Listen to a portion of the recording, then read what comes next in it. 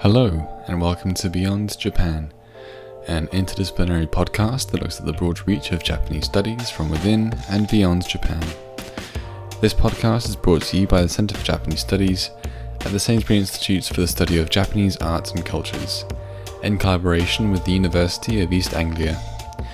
I'm your host, Oliver Moxham, Research Support Officer at the Sainsbury Institute and researcher of Japanese War Heritage. This week we are joined by Hiroshi Ota, Professor at the School of International Liberal Studies at Waseda University, to discuss Net Zero Japan.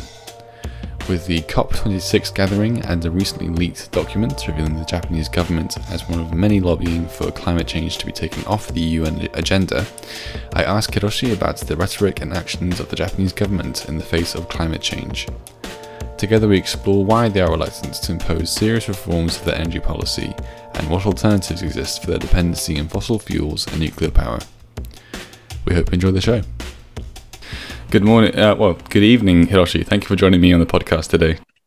Thank you for inviting me. So first of all, we'd like to know a bit more about you. Can you tell us about your area of expertise and how your interests have brought you there? Okay. I was trained as a political scientist measuring international relations. While I was a graduate student at Columbia University in New York City from the late 1980s to the early 1990s, I studied international security and international political economy. Particularly, I was concerned about the possibility of a nuclear war between the United States and former Soviet Union. However, when I passed the comprehensive exam and became ready to launch research for my doctoral thesis, the Cold War ended together with the imminent danger of a nuclear war between the two superpowers. I was relieved from the tense feeling of anticipating a nuclear disaster. However, I became bewildered on what I should focus on for my thesis. Then I the issue of climate change due to anthropogenic global warming emerged as a global issues in the early 1990s. And the UN Conference on the Environment and Development, so-called UNCED, was held in Rio in June 1990, where the UN Framework Convention on Climate Change was adopted. So eventually I chose the theme of Japan's politics and diplomacy of climate change as my doctoral thesis. Since then, I have been following this issue as my case study and teaching a course on global environmental politics and policy at my university. These are my kind of background. I see, thank you. It's quite interesting that you went from the global fear of nuclear disaster to the global fear of climate change. Is there a direct correlation there?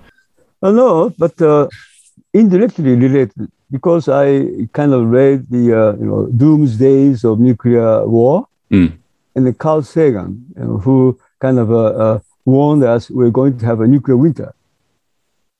But for the case of the global warming, just opposite, we're going to warming of Earth, and that will be kind of leading us to the different kind of doomsday in the future.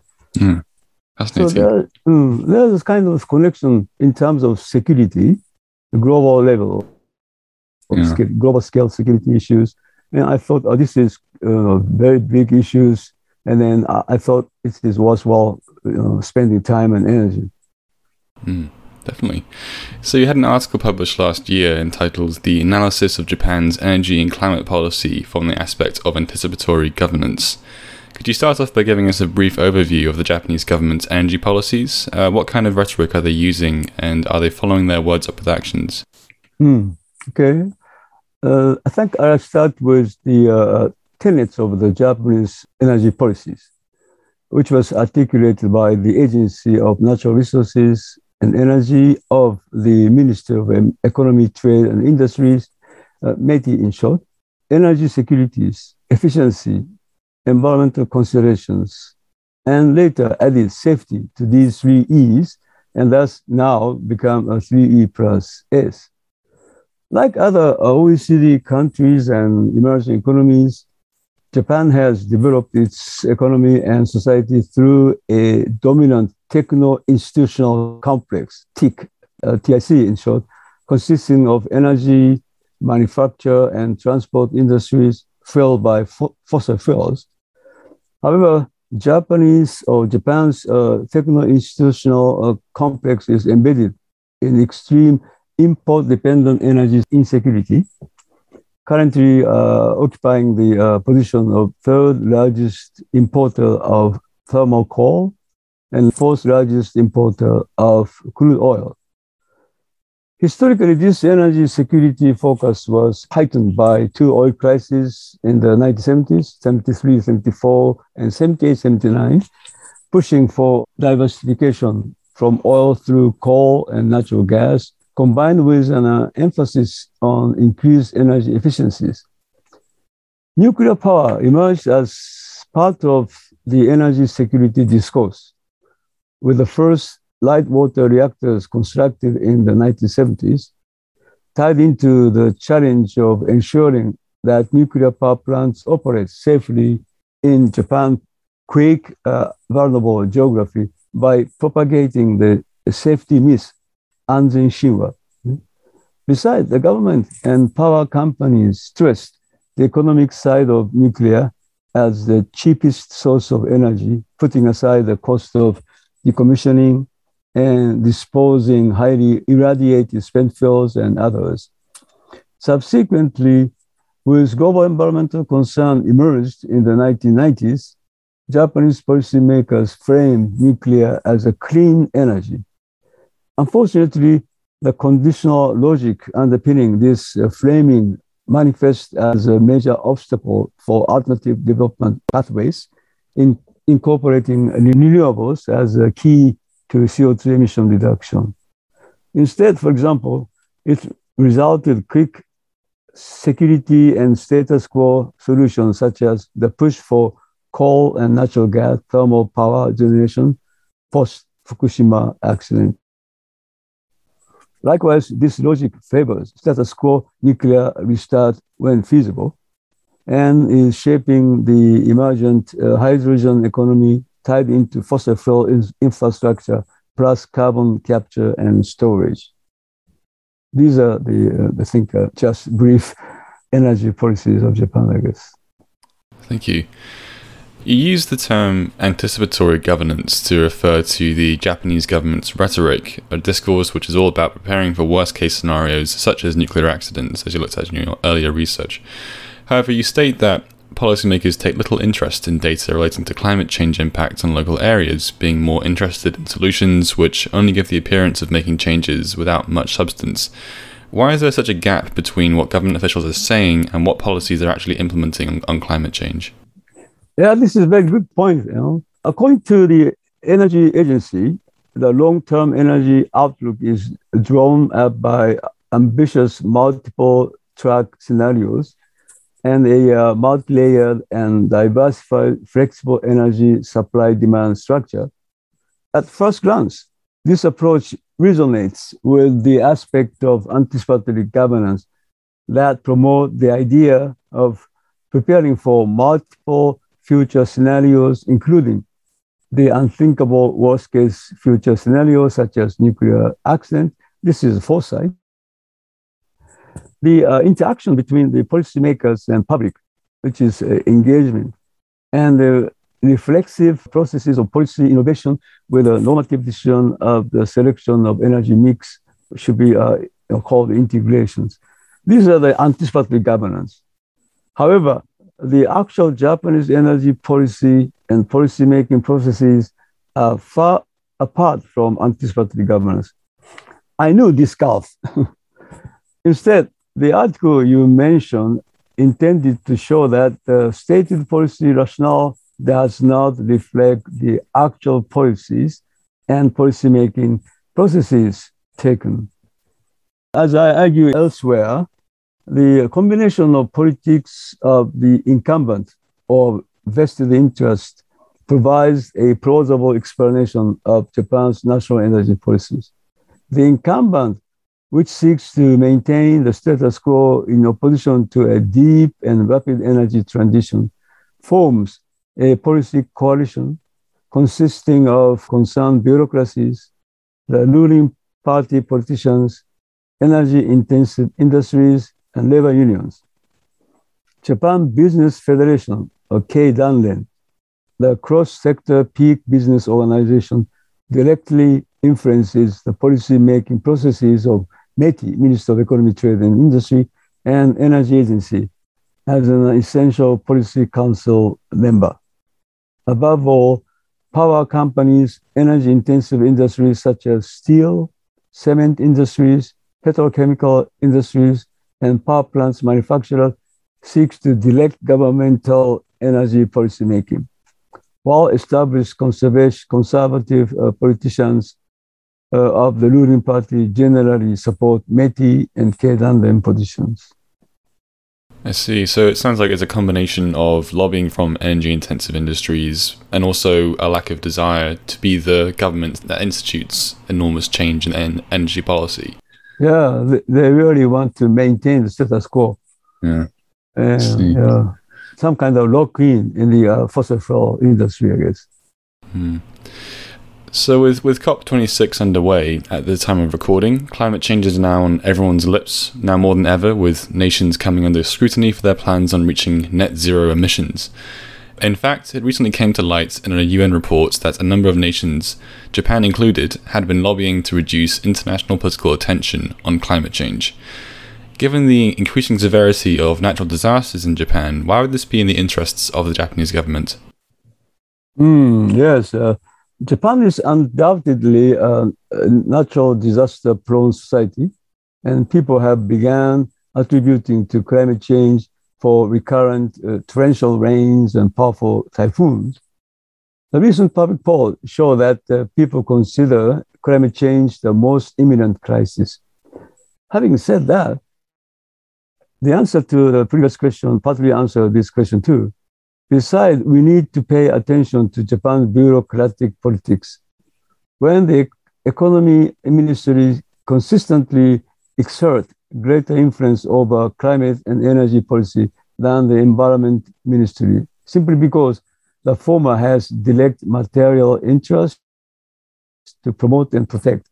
The economy ministry, such as METI and Ministry of Finance, when the carbon taxes are involved, have high stakes in climate change policy since their main platform require direct control over industrial and energy policies.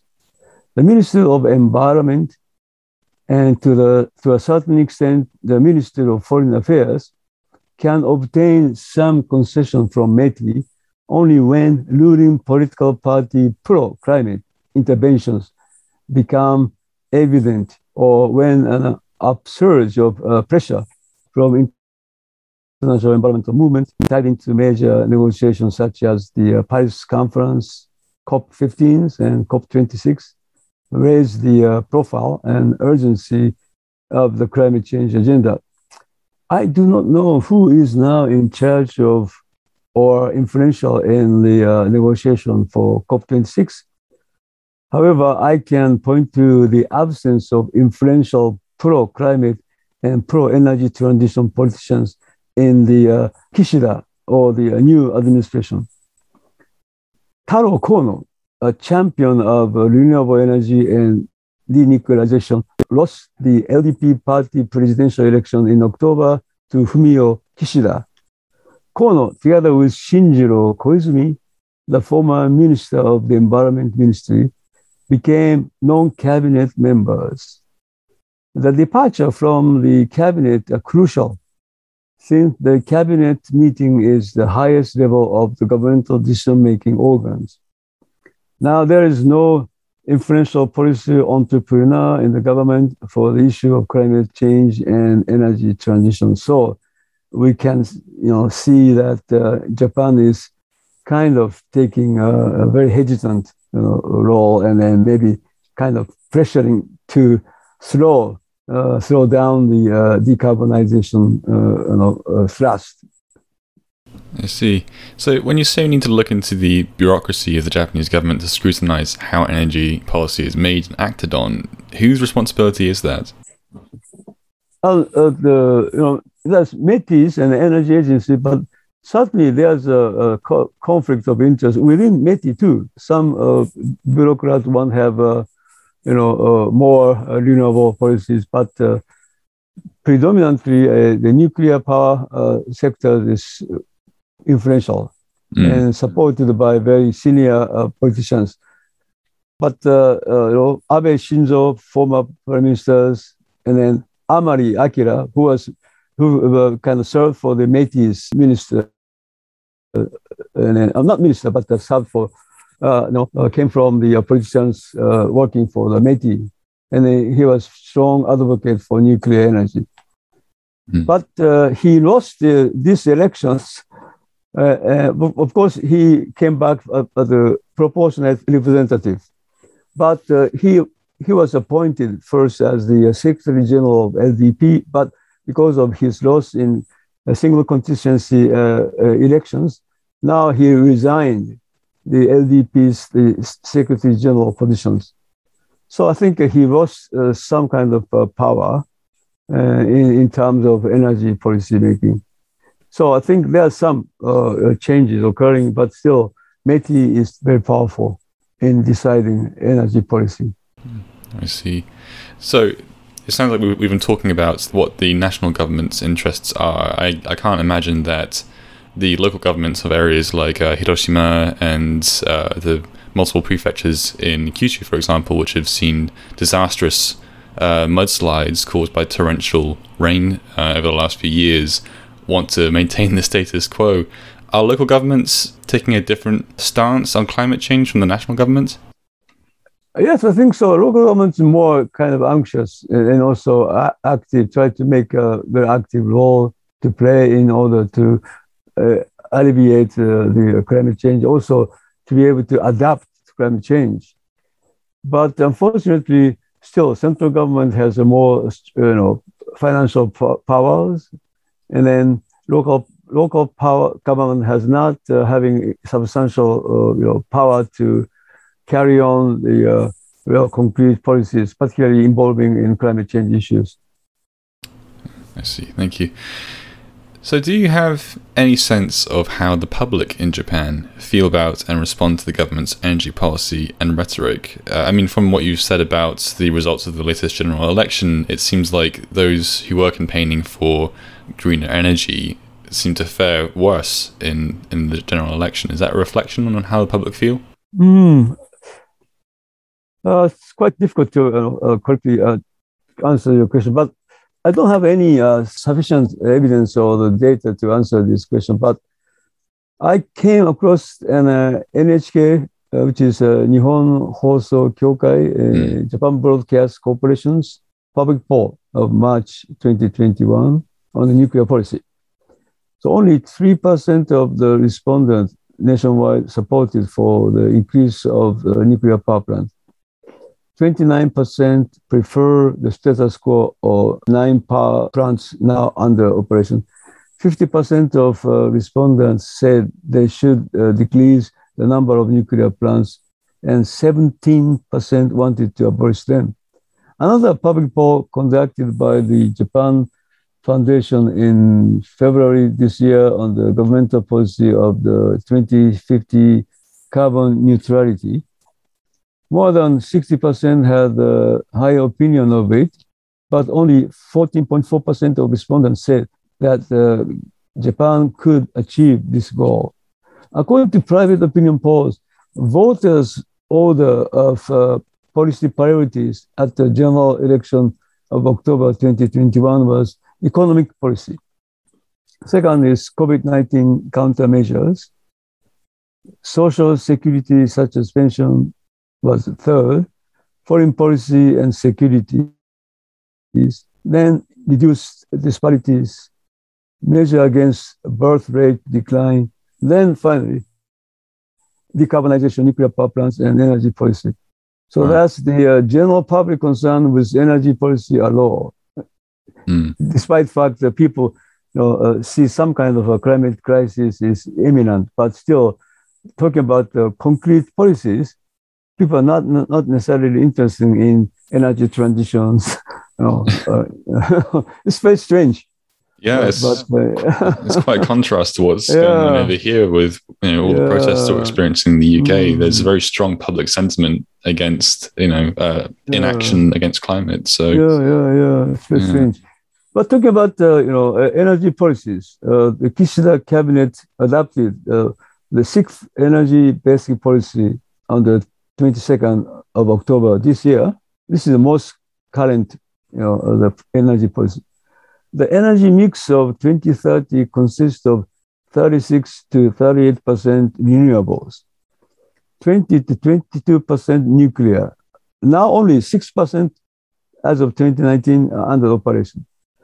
And then 41% thermal, in which 19% coal and 1% hydrogen and ammonia. So despite the government rhetoric of mainstreaming renewables, the reality defies it. The government still considers nuclear energy one of the important baseload energy sources, insisting on its low cost. However, many energy experts and critics point to the fact that the cost of per kilowatt hour generation by nuclear is no longer cheaper than solar, as the government itself also recognizes. Moreover, if the cost of new safety measures, decommissioning power plants and nuclear waste disposal are included in the calculation, the entire cost of nuclear operation would be way too expensive. But still, government stick to this nuclear energies, but because of maybe they are lacking this institution they created since 1970. And then they have a very strong, vested interest, I guess. So incumbent is very strong. Definitely. Well, on that topic, I have one final question, which is slightly off topic, but nonetheless relevant to this discussion. As a big fan of Japan's onsen hot springs, I'm well aware that the Japanese archipelago is one of the most geothermally active regions in the world. So why hasn't geothermal energy received more attention as a greener alternative to coal and nuclear power? I love onsen too. Okay. Before trying to answer this question, I would like to mention the current state of Earth on geothermal energy use in the world. Mm-hmm. Okay. In the global energy landscape, geothermal is not the primary alternative to fossil fuel. For instance, as of 2018, the global geothermal energy production was 88 terawatt per hour, or just 1% of the total electricity generated from renewable. Japan was the ninth in the top 10 nations having the most installed geothermal power generation in 2020. So in passing, the top 5 nations are the United States, Indonesia, the Philippines, Turkey, and Kenya in descending order.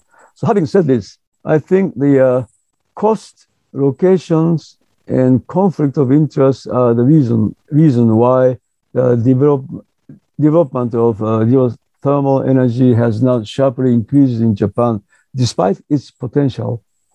A geothermal plant facility is huge and requires relatively a large area, so that the cost of constructing it is pretty high.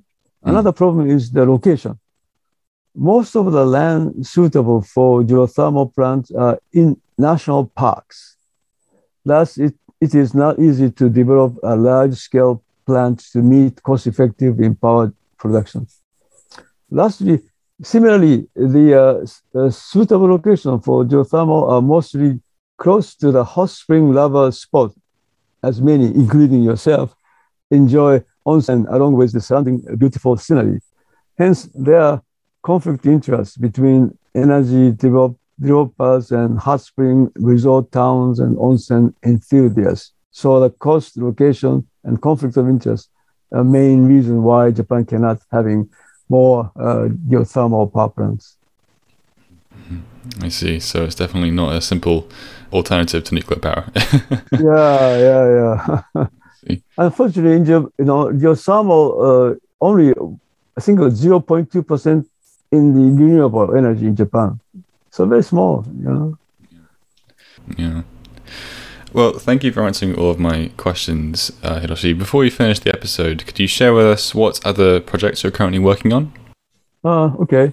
I'm currently working on another research project funded by the Japan Society for the Promotion of Science, JSPS, about the geopolitics of renewables and governance of energy transition in comparison with the EU, especially Germany, and the US, China, and Japan, with a focus on the case of Japan. In general, a renewable energy system can provide a state with energy security, since natural energy sources can be developed within the border, not relying on foreign sources. However, there is already competition for the leadership to develop the next generation of clean technologies among these countries I mentioned in the region. Besides, the materials necessary for renewable technologies such as solar panels, windmills, batteries, EVs, etc., are not evenly distributed globally. The supply of crucial materials, including cobalt, lithium, nickel, and rare earth, is concentrated in a single or very few countries. Cobalt, rare earth, and tellurium are mostly in Democratic Republic Congo, China, and Australia. In Australia, China, DR Congo, and South Africa largely produce the metals for lithium-ion batteries. The production of metals for PV is concentrated in Japan, Korea, Canada, and Russia. China possesses most of cobalt and lithium. So there's lots of kind of geopolitical issue will be over those very important materials for renewable technologies. Regarding energy transition governance, we need to deal with the heterogeneous actors and different energy supply systems, or centralized or decentralized. I do not want to go into detail, but there will be a conflict between the incumbent of the current techno-institutional complex, as I mentioned previously, and the challenger of newcomers. Since renewable requires much larger area to generate the same amount of electricity as fossil nuclear power plants do, we expect, unfortunately, have more conflict between renewable developers and local people. So I think I can doing some initial literature survey, a kind of they're suggesting that we need democratic decision-making procedures and participatory governance by respecting transparency, accountabilities, inclusiveness, and substantive dialogue, and fair representation, I guess. So these are the issues I'm doing. Fascinating. We'll look forward to seeing what comes out of that. Thank you for joining us today, Hiroshi. It's been a real pleasure. Okay, thank you for having me.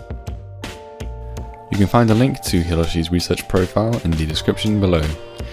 Next week we'll be joined once more by Dr. Paula R. Curtis to discuss historians and online harassment. Paula will share with me her experiences of being harassed by Neto Uyoku, far-right nationalists who seek to hassle and discredit historians for their critical approach to Japan's war history, as well as offer advice for researchers of controversial history who run afoul of nationalist netizens. We hope you'll join us then. Thank you for listening.